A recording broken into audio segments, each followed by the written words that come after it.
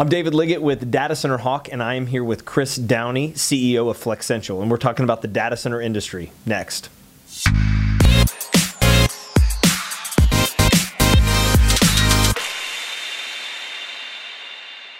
Chris Downie, thank you so much for being here. We're really excited that you're here and going to talk about the data center industry with us, so thank you. Oh, thank you. It's awesome to be here.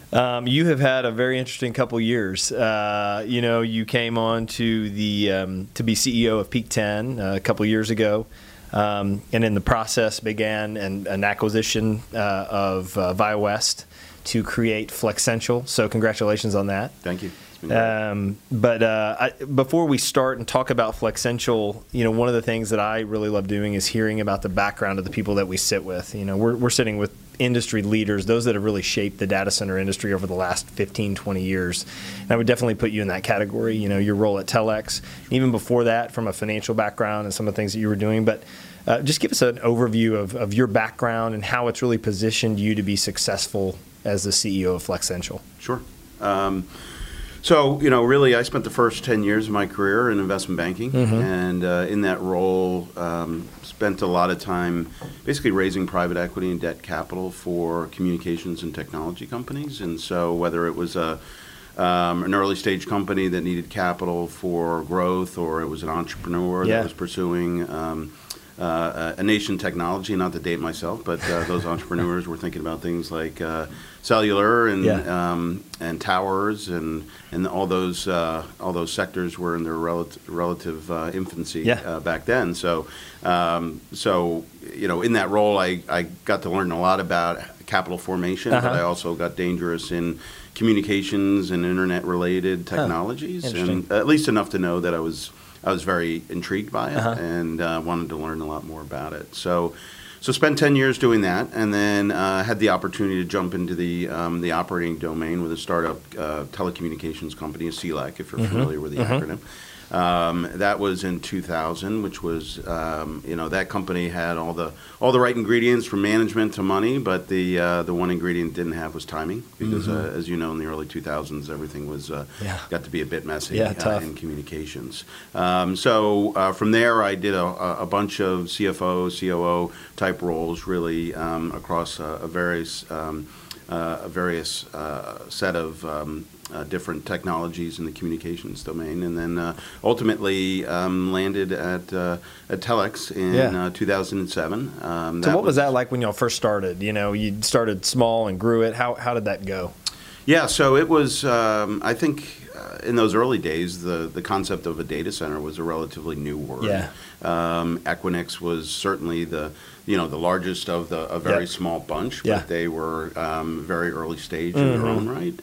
Telex was a bit of a bootstrapped company that kind of came out of the whole telco domain, just because they were a calling card company, but what they had secured was very strategic real estate, which ultimately is core to the whole data center value proposition. And that real estate was in some pretty interesting connectivity-centric environments in New York and then in Atlanta. And so, but in those early days, it was $50 million in revenue, and just barely scraping by and trying to figure out what the business model needed to be for long-term success, and then how do you scale it, and so there's a lot of kind of early figuring it out, if you will. Yeah. So you're approximately a year into the rebranding of the company, Flexential, and bringing these two companies together, which I think is a gigantic task. Sure. What are you most proud of? When you think about the last year or so and seeing these two companies come together, what stands out to you as just progress that you've made, and what makes you proud? Sure. Well, it's hard to believe we're 9 months into it already. It kind of feels like we just closed, but there's been a tremendous amount of activity in the last 9 months. But what I'm really most proud about is the team, quite frankly, just because the transaction was a big transaction. In a lot of ways, it was new for everyone. While the companies were pretty similar in terms of their legacies, their products, their services, the new platform that we created really Yeah. presented a whole host of new challenges Yeah. to the organization Yeah. across the country. And so, it was great to see the team, embrace the challenge and see the opportunity. Sure. And quite frankly, lock arms with our teammates for, what we all view as a great opportunity going forward. We were, AP and I were talking before about, I was telling her, there's probably no other companies that were as well suited obviously from a geography perspective. Sure. It's very unique that obviously Peak 10's growth was on the East Coast and really focused in that area. You had BioWest on the West Coast and kind of the central parts of the country. So just from a geography standpoint, I thought that was really interesting and Sure. very complementary. Yeah, absolutely. I mean, in a lot of ways, they were mirror images of each other. Yeah. And because they didn't compete, the companies tended to collaborate on things over time, not necessarily on the deal front, but on the back office front. What is best practice? And because they were similar in scale as well, that collaboration was very, very relevant. So, I look at it as very serendipitous, if not, lucky for me.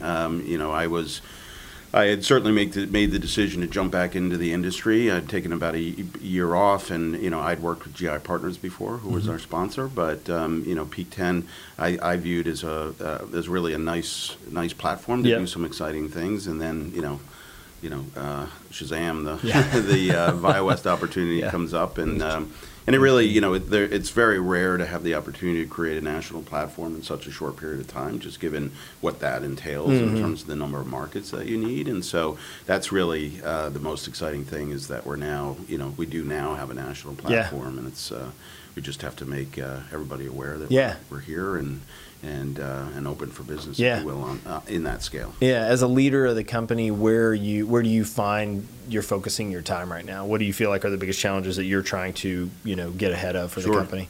Well, a few focus areas. Number one, growth, and what I mean by that is our go-to-market has really shifted very rapidly from being local to regional to now national. And so, we've got 41 data centers, 21 markets, and really tremendous capacity that is highly relevant to a whole host of demand sets that neither legacy company were necessarily in front of before because they couldn't go west of the Mississippi or east of the Mississippi. And now, we have capacity stretching from Hillsborough up in Portland all the way down to Fort Lauderdale. And there's really a conversation, not a conversation that we can't have, or a conversation that we can't have as it relates to demand sets. But, quite frankly, we haven't been in front of them. So we need to, our biggest challenge is that go-to-market, but really the awareness associated with the go-to-market as well. And because in a lot of ways, demand has not necessarily thought of either legacy company from having national capabilities. And so, and it goes well beyond just the breadth of the portfolio because we have really a suite of services that we bring, and I'd say more than most in terms of colo, cloud, managed solutions, and professional services. We like to think we have more utilities under one roof than most of our peers in the sector. I think it's true. Yeah, and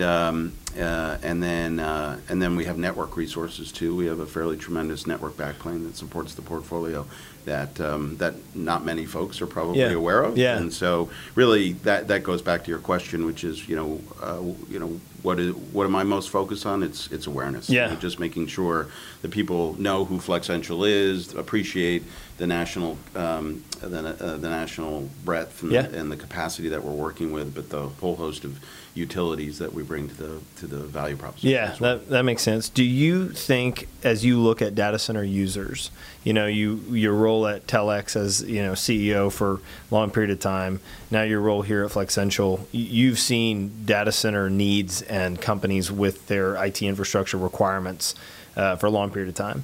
How have you seen those change, over the last 10 to 15 years? What did the customer look like back then? What does the customer look like now? Sure. Well, I mean, things have definitely matured, and I think the customer's gotten a lot smarter and a lot more selective.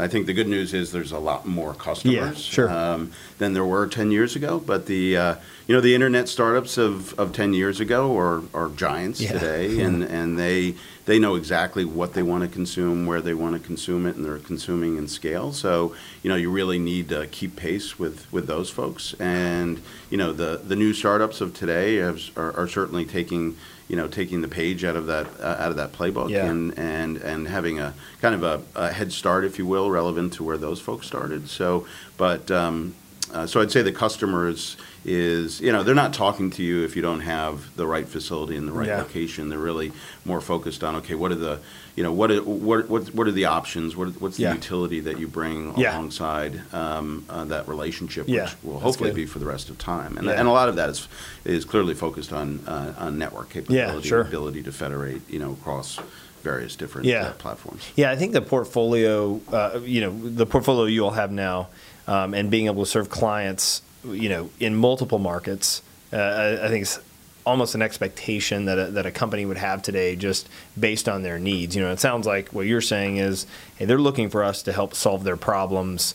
And we put it in well-constructed facilities, safe facilities. But the reality is, like, the services that we bring, co-location, cloud, retail or managed services, those type of things are really what we're using to help solve their problems. When you think about y'all's product set and what you're offering to the companies today, are you all focused on one of those more than the other? Sure. Are you seeing one of those grow? As you all obviously have cloud nodes in several of your facilities across the U.S. Yeah. Are you seeing that become more and more of a conversation you're having with users today? What's that like today? Sure. Well, as I mentioned before, we're working with 41 data centers, and the data centers really, from our perspective, represent the home by which the customers can reside and then consume whatever utilities they figure out over time are most important to their applications or solutions. So, our core is really that data center and thus the co-location, and the interconnection related to that co-location that goes on within it. That being said, though, the utilities that we bring to bear in that environment are, I'd say, equally as important, although, getting the customer in our data center is sort of job number one. Co-location's roughly 73% of our business now. And so, just by numbers, it's the most significant. But then as you look at cloud, it's probably the most logical adjacency to that core, if you will. It's compute utility, it's infrastructure, and we have the ability to bring that to a customer solution fairly dynamically. Managed solutions is again related utilities, whether it's storage or managed OS or what have you, that are also in high demand. Although I'd say managed solutions, we're spending more time picking our spots in terms of what we do well. We don't necessarily want to bring something into our relationship with the customer that we're not good at. So and then professional services is actually something that I didn't have the opportunity to work with before, that I think really gives us the ability to differentiate our front end, if you will, our go-to-market with the customer.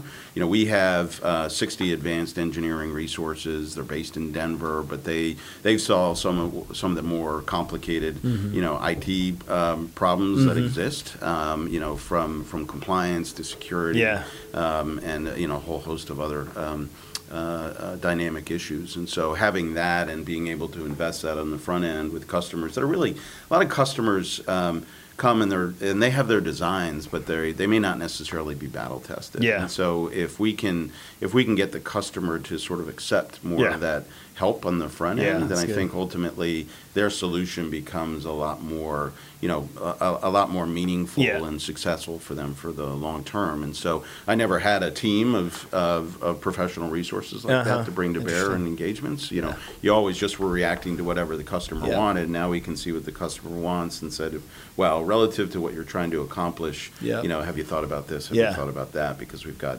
a team that can architect that for you, and then 4,200, which is our customer count, and I call those use cases across the country. So 4,200 customers, some small, some large. How do you do your best to essentially craft your product set to meet those needs? Knowing that you have probably very small customer sets, and they have others that have very large requirements. Sure. How do you go about making sure that you can not only meet their needs today, but also down the road? Yeah, well, I mean, it's a diverse group. You know, it's we have, I think, in each of our primary verticals, which are technology and healthcare and retail and manufacturing, we have some of the largest logos in the world that you'd recognize. And so, once you get those customers in, you obviously want to keep them very happy for a very long period of time, and they've got some fairly significant demands on resources, and obviously as the customer gets smaller, I'd say some of those demands become less intense, and so for us it's about allocating the right resource to really what are the day-to-day requirements of each group of those customers. The customer experience is kind of the first pillar of our strategy for 2018 and beyond, and making sure that again that we align the resources to the requirements, because some of those requirements are on a daily and an hourly basis, but some are some are a lot less intense. Yeah, it's good. When you think about the new Flexential brand and the 21 markets that you're in today, how do you make sure that you're continuing to grow in the areas that you're in currently, but also expand to where your customers want to be? Sure. Well, I mean, that's if there's one thing that keeps me up at night is just making sure that we have capacity. Yeah. So 65 to 70% of our organic, month over month revenue growth comes from our existing base. So, there is a commitment that we make to our customers once they're there that we're going to always be able to meet their growing needs. So we're constantly evaluating where we need that capacity. Right now we're in more top 50 MSAs in the U.S. than anyone else, and so we've had definitely a more of a tier 2 market strategy. But we are in some tier 1 markets, and now that we've put these two companies together, we certainly have the scale to pursue more tier 1 markets. But as I think about growth and capacity, I think number one, we always have to make sure that we've got capacity in our existing markets, and so that's where we've made arguably 2 decades of investment from both legacy companies, and we have a growing customer base that's expecting us to continue to grow with them. And so I remind the Flexential team all the time, because everybody gets real excited about a new market and where are we going next. But in a lot of ways, a lot of our opportunity is really where we've established our footprints today. But that being said, we acquired and opened up a new facility in Philadelphia in November of last year, which was a great step for us further into the Northeast. There are several markets that, and these are the tier 1 markets that we're not in, that I think are fairly obvious. New York, New Jersey, Ashburn, Chicago. We're not in California right now, but I like to think we strategically have it surrounded. But so those are very logical for us.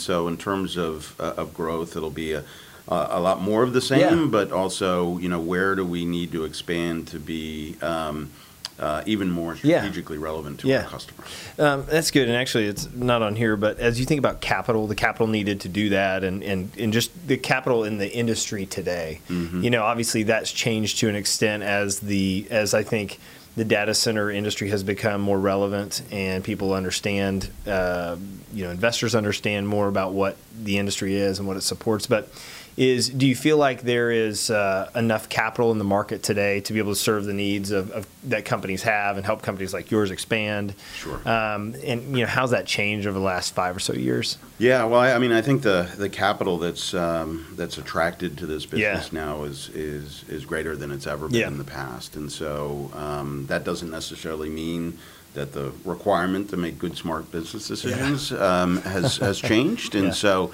I think there's been a clear recognition that the demand sets are still in their early stages as relates to data center consumption, all the great reasons for it. So I think people can have a lot of conviction that there's a lot of go forward opportunity. But I also think fundamentally it's real estate. It's I like to say that the data center is a 20+ year value proposition, and once you put it in the ground, as long as you execute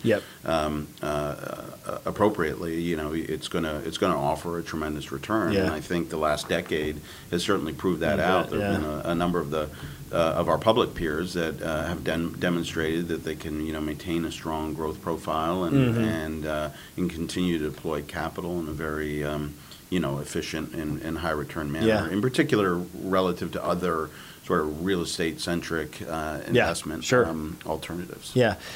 So under the new Flexential brand, how do you anticipate, as you all do deliver new facilities in different markets, what will that look like? You all have some kind of flagship facilities in certain markets, and that's, as I think probably the Peak 10 and Via West brand was growing. And so now under this new umbrella, what will that look like? How will you look to really, build facilities that attract users? Yeah. Well, I mean, the great thing is we're working with fairly tremendous capacity today. We've got across those 41, data centers, we've got about 3 million square feet, and we're only 60% utilized today. Okay. I'd say both companies were in fairly significant expansion mode prior to the combination. We have what we refer to as Gen 4 facilities today that really come out of the gates with about 150,000 sellable capacity. And examples of that are the new facility that we have here in Denver, which we refer to as Com Park, but we just opened up a 90,000 square foot wing there that has, tremendous capacity, but also tremendous power densities. Hillsboro up in Portland is another example of that. In August, we'll be opening up another 90,000 square foot wing there. But in Vegas and Minneapolis and here in Texas, we've got similar capacities. So, I think we'll continue to build in that format because I think it is the kind of the format of the future, if you will. Although I think you do have to scale your investments relative to how much demand is in one market. You bet. Some of our tier 2 markets just won't consume that much capacity, so you don't want to plunk down a massive facility. And I don't want to pick on a specific market, but that being said, we've been able to do very similar kind of I'd say same redundancies and power resiliencies and smaller form factors that that make sense in other second-tier markets. And I think that's one of the things when I think back on the space and the industry and the way that I think the fact that data center operators have become much more reasonable with their approach of delivering capacity.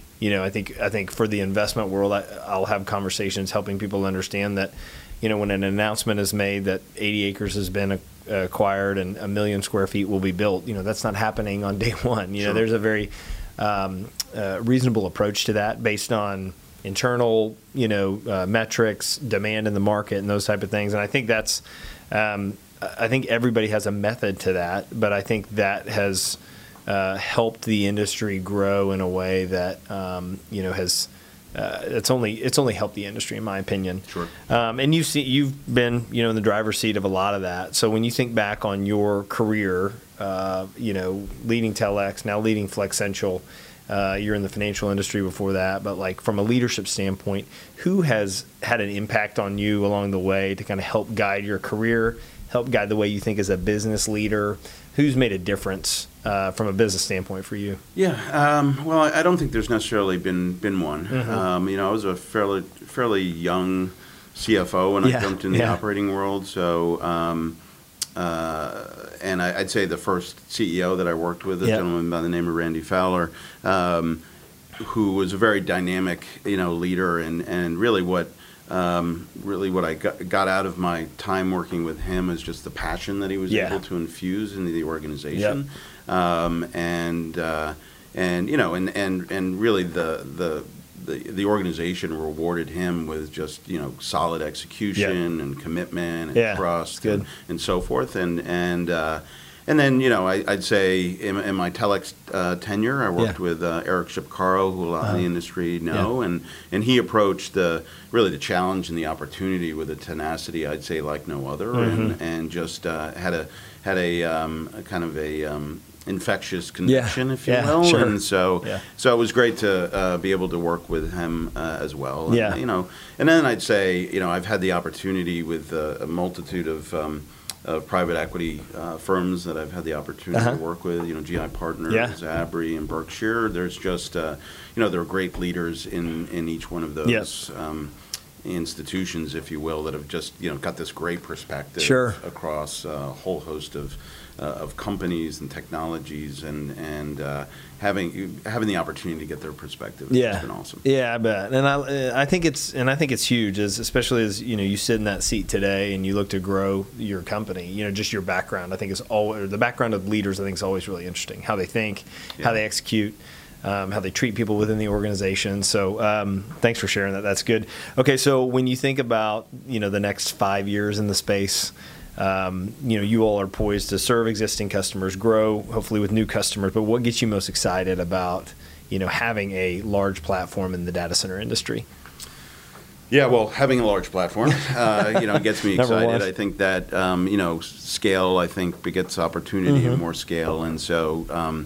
In a lot of ways, this combination will open the aperture to a lot of things that neither legacy company would have had the opportunity to explore. And so, very, very excited about that. I think, when I jumped out of Telex, I got back into I'd say the industry fairly quickly, just because I think the industry is moving very fast, but it's still very much early innings. And what really makes me have confidence in that is, I've got a 10-year-old daughter at home, and the way that her and her friends interface with technology is in a manner that, quite frankly, I don't think we have ever seen before. And so, what they're going to what requirements they're going to be putting on, IT solutions that support, their expectations, I think is going to present things to this sector, which are going to be challenges, but that are going to be awesome opportunities that we don't even kind of see yet. So, that being said, we need to continue to make sure that we're keeping pace with all of that, and making the requisite investments both in facilities but also capabilities to make sure that we're hopefully one step ahead of those requirements. But really, I think there's just a whole lot of great things to come. Yeah, that's good. And we'll just end with this, but one thing it's always interesting from a leadership standpoint is to hear just how competitive leaders are in their space, and so we talked before, but you mentioned playing rugby growing up or into your college days. But tell me about why you like that sport.